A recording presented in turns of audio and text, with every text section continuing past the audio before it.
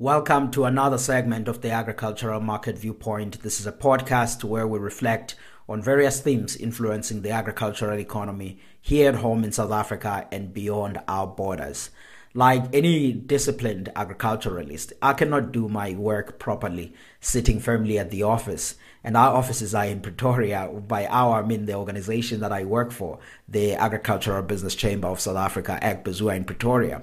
But of course, now and then we get on the road, meet our members, participate in agricultural conferences, see farmers, because that gives us a sense of what's going on the ground. And it helps one also to sharpen their focus in policy-related work to say what you are arguing or doing in policy.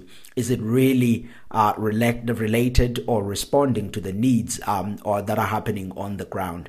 And the past couple of weeks, we spent doing exactly that. There's a number of themes that we've picked up. There are a number of issues that we've engaged on. But in this podcast, I want to focus on four broad themes that I saw coming up over and over, regardless of which province of South Africa one is in and regardless of what commodity or farmers one is interacting with. The first one is the story of the export markets, where farmers are saying, look, we are seeing the progress that have been made on opening up the export markets in South Africa, having seen exports rising from just over $2 billion in the early 2000s to now $12.4 billion, which was a record level in 2021. And those export markets are nicely diversified, with about 40% or so of our exports going to the African continent and about just over 20% to the EU, same size to Asia and elsewhere in the world. But the core thing now that is rising is to say, we are now as a country at a space where we are talking about what we call the agriculture and agro-processing master plan. This is a social compact approach of which speaks to the need to boost production and also ensure that there is inclusion, more black people participating in agriculture, more women participating and youth in agriculture. That participation will entail the expansion in production and the expansion in processing of the agricultural products. Now, South Africa is already an export-oriented agricultural sector. I've made the point in previous segments that we are exporting as a country about 50% or so of what we produce in value terms. This means then any improvement or increases in production will need to find the export markets. And this is exactly what the guys on the ground are speaking about. They say, hey, we need more export markets. And they're pointing out specific countries which they have an interest in. We already, for example, have participation in the likes of Japan, but they are saying we want wider market access for agricultural products in Japan. We would like to participate more in China and India. China and India, we are a very small player there. We make up less than 1% of their agricultural imports, and they spend billions of dollars importing products. So the guys are saying, particularly in the fruit, wine, and meat, they say we'll like to see our participation improving in those countries. Saudi Arabia is one of the important markets. Folks in fruits and meat, they also say, look, we would like to participate in Saudi Arabia. Bangladesh, Philippines, South Korea are some of those markets that if one is listening to farmers and agribusinesses across the country, you get a sense that they want more participation in those markets, which basically says then if you are the South African government, you have to make sure that in your engagement with these countries, you are talking a lot about widening the market access for South African products onto that. But this also means then that the colleagues in Pretoria in government have to interact a lot with folks like where we're sitting as agribusiness chambers and other farmer organizations on saying, how do we collectively bring together a South Africa Inc. plan where we actually go up and say, we having this package of agricultural products for these markets. Those are the discussions that farmers and agribusinesses are talking about a lot on the ground. But additional to the story of the export markets is also resolving non-tariff barriers that are seemingly emerging in a number of areas. If you think about the EU, for example, there's changes in regulations for certain products. In South Africa, we already felt the impact of that with citrus, where the Europeans but it does change and said, look, for importing your citrus, we needed to comply with XYZ to protect it against certain elements that they had suspected on South Africa, the force codling moth, which of course South Africa had already put on in place all of the scientific regulation to make sure that there aren't any diseases or anything that would actually negatively impact the quality of these products. But the bottom point is that a number of countries are using what we call non-tariff barriers to actually block some products from accessing the markets. Now, farmers are feeling that, agribusinesses are feeling that, and they are asking that the South African government and agribusinesses and the people like myself who sit in this position, we have to say, how do we work with all of the colleagues in the countries that we desire to have a long-term relationship with to make sure that they are more accommodative and they are not using non-tariff barriers as a way to block us out of those markets. Of course, there's a lot of intricacies on these trade-related issues and many people wanting reciprocity in a couple of things. So those are all discussions that we need to look at onto that. So that's the first theme that is related to trade, which came up a lot on the ground in discussion with farmers. The second theme that also came up was a story around the network industries. And anyone who drives across South Africa, particularly in the Eastern Cape, in Free State, Northwest, you will know that in the network industries, particularly roads, as a country, we haven't been successful in maintaining roads in good condition. And the heavy rainfalls of 2021, they actually worsened the conditions, whereby there's really these large potholes in all of these small towns when one looks across, and they are really in bad conditions. Farmers then are in these small towns, and they are feeling the impact of this, either by paying a lot of money on maintaining tires and the machinery and equipment and the tractors and the trucks to move the produce, or by certainly just other roads rendered useless. You actually see the roads are in such bad conditions that you cannot move your products. And now the farmers are raising this issue and saying, how can they get some assistance and attention on making sure that they resolve this challenge? Our governments and the municipalities resolve the challenge of roads. The other element of network industries was on a railway line. As a country, for major products such as grains, for example, we transport 80% of them by road. But in the olden days, that used to be the opposite, where the majority was on a railway line and the road was taking a lot less than that. Our rail have been challenged number of times. Also, there is vandalism that is happening. Some people talk about organized crime that is destroying our railway lines, and this is hitting the agricultural sector a lot because people would like to rely on a railway system, particularly if it's convenient. So this is the other issue that they raised. In the ports, also the issues of efficiencies that were raised. But the important thing about the rail and the ports is that Transnet has really been excellent in listening to farmers, engaging in agricultural conversation, engaging with the miners and the others in the other sectors of the economy about how exactly they can get their ports to be more efficient. In fact, one can just look at how they worked in rebuilding the port of Durban after the floods. The work there, they were working tirelessly and they were able to see large volumes of products going out in the ports, being slightly rebuilt days after the heavy disruption that had happened there in April following the floods that we experienced in Durban. But the agribusinesses and the agriculturists want to see more work on that. And on our side, we will continue to engage with our colleagues at Transnet because they are open to engagements on that. But also the role of private sector is one thing that many people kept asking, especially in big conferences, saying, how can private sector take a stake in some of these ports and stuff? So that's the other conversation related to network industries that one is hearing a lot in discussions in these agribusinesses conferences. The third and important aspect here is around agricultural finance. People raise this issue because in South Africa, we are talking about what we call the blended finance instruments or program, where the Department of Agriculture brings a certain amount of money to the port. Agribusinesses and financial institutions also bring a certain amount of money to the port. And this is used mainly to support the new entrant farmers, the ones that I mentioned earlier on, the need for increased participation of black farmers, women and youth in agriculture. This is blended finance story is one of those that is is actually many people are asking about. The Department of Agriculture is at the final stages of that.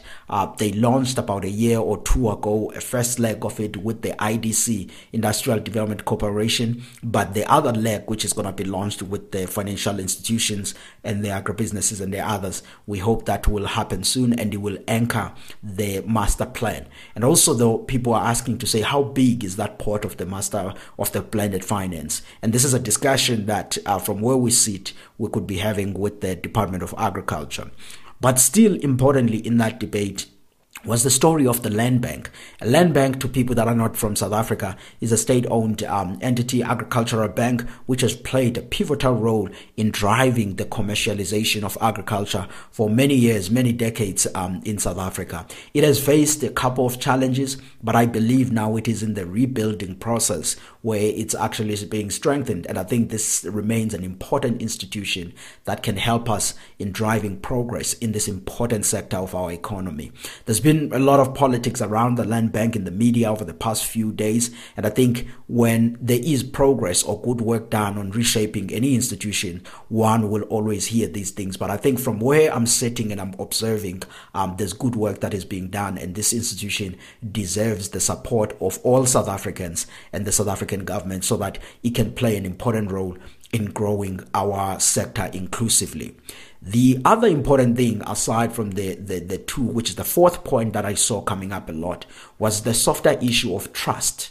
And in almost all of those issues that I was talking about, either it's finance, it's exports, it's issues of network industries, the issue of trust kept coming up in the discussions with agribusinesses and farmers. And of course, trust and accountability along with monitoring and evaluation were the key things that people were raising. Because when you talk about plans such as the master plan, they talk about the issues, they ask questions about, okay, but how can we believe that this time around this plan will be implemented and there will be accountability and all of those things. So trust is at the core of that. And people raise this because in South Africa's agricultural sector, we've had numerous plans over the years which we have put in place, but when it comes to implementation, we haven't been as successful onto that. Some of the things that people were saying to say government can do to actually just gain the credibility and make sure that the private sector stakeholders are behind any programs that are being in place. They were saying government should act first and show that they are doing something. And I think there's a lot that government can do that doesn't require any money, for example, especially legislative related interventions or improvements. For example, we have in South Africa what we called Act 36 of fertilizer and agrochemicals. This is an act that pretty much manages the registration of new fertilizers and agrochemicals and other farm medicine that are needed for the agricultural sector. It needs to be modernized and improved. There are a lot of suggestions that are floating in the industry, and this is something that can be done with really less cost. And I think if government can do that, it can gain a lot of goodwill in the sector. And I think that's the first thing that they need to do. And this is, of course, the point that I'll be engaging colleagues in government about it. And there's already some work between what we call the Inputs Forum in South Africa, as well as government, where they are putting building blocks to actually make sure that they do that modernization. And I think once that work is done, in that co-creation method of private sector and government, it will gain a lot of credibility and a good work. The second point around that is also what we call the Agricultural Product Standards Act in South Africa. This is, again, also one of those regulations which monitors the issues of quality and all of those things. In South Africa, the government has put into place a team of what they call assignees. These are people that go around and checking all of this quality stuff on behalf of the government. There's a lot of discussion amongst the industry on this, on saying who bears the costs of these people. Shouldn't this be work that is done directly by government employees and not get the third-party players participating in it? And I think that the government can resolve that so that the industry is in a comfortable position. They use that money that they put into this for expansion and the other activities, and also find a solution going forward hand in hand with the industry on this. And I think that will gain a lot of goodwill. But also the Department of Agriculture supporting Transnet, the National Treasury supporting Transnet, supporting the Land Bank. Those will be some of the important intervention, because if the Treasury supports the Land Bank and the departments begin to support the Treasury, not supports the Transnet, not even financial system, but really planning with them and talking with them, that already sends a strong and important signal to private sector about these institutions, as well as the credibility and an intent to continue to be actively engaged in this sector. And I think those things will earn a goodwill. There are other things, for example, that are more tangible then, like the release of government land to the right beneficiaries with long-term tradable land leases or title deeds. And this is a point that I will discuss in the coming podcast, because it has a lot of nuances in South Africa and its land reform. But the point is, there is land that is owned by the state. Number of estimates suggest that this is more than 2 million hectares that can be given to new beneficiaries, and it's arable land, and there's a lot of things could be done. We'll discuss this in the next segment or so. The other things then that private sector can do, because it cannot only be government doing something, the private sector can do a lot as well. Firstly, by making sure that amongst the role players in private sector, farmer organization, agribusinesses, there is a bit of a unanimous voice. It's not someone shouting at their own corners, and it's unclear now if I'm sitting as government to say, who should I listen to? Everyone is shouting on this one theme in their various corners. So to have an umbrella round view about how we think about certain things, particularly issues of trade, issues of sensitive like land reform and all of those kind of things. So we do need a unanimous voice in there. But also private sector talks a lot about important collaborative and transformative projects that they've done to bring in new young farmers into the sector, new players in agribusiness into the sector, new black players into the sector. Those success stories needs to be elevated, but not only elevated, we need to study them to say what has made those examples to be a success and how can they be replicated to other areas of South Africa.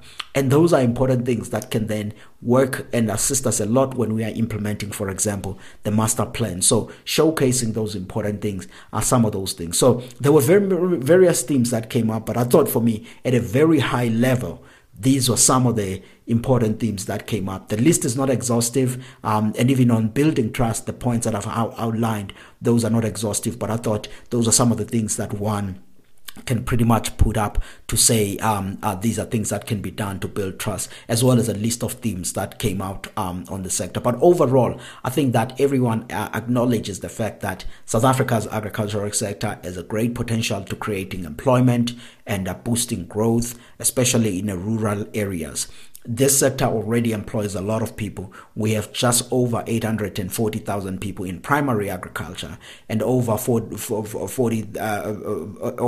nearly 500,000 people working in the agro-processing. So if you have nearly 500,000 people working in agro-processing and you have just over 800,000 people working in primary sector, you put that together, this sector has a bigger share of employment that it creates. And there's a lot more good that can be done if there is expansion in production and there are new players that are coming on in the agro-processing space. But all of this will hinder on a range, or will depend on a range of interventions that will be made. But these broad four themes of exports, issues of network industries, issues of agricultural finance are one of those that will need increased attention, not only by the private sector, but also the government, and working collaboratively for the good of the South Africa Agriculture Inc. That's the theme and the sentiment that one is getting when they're listening and talking to farmers. And I think the story of inclusive growth and job creation is really something that is resonating with many people in rural South Africa,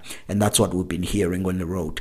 We'll come back next week with a number of themes that we'll discuss, which are influencing the agricultural economy, and some of them that I've outlined here, such as the issue of land reform and the others. I'll see when we can discuss those at length. But that's it for this week. My name is Wandile Sihlobo. I'm an agricultural economist based in Pretoria and working for the Agricultural Business Chamber of South Africa, AGBIS.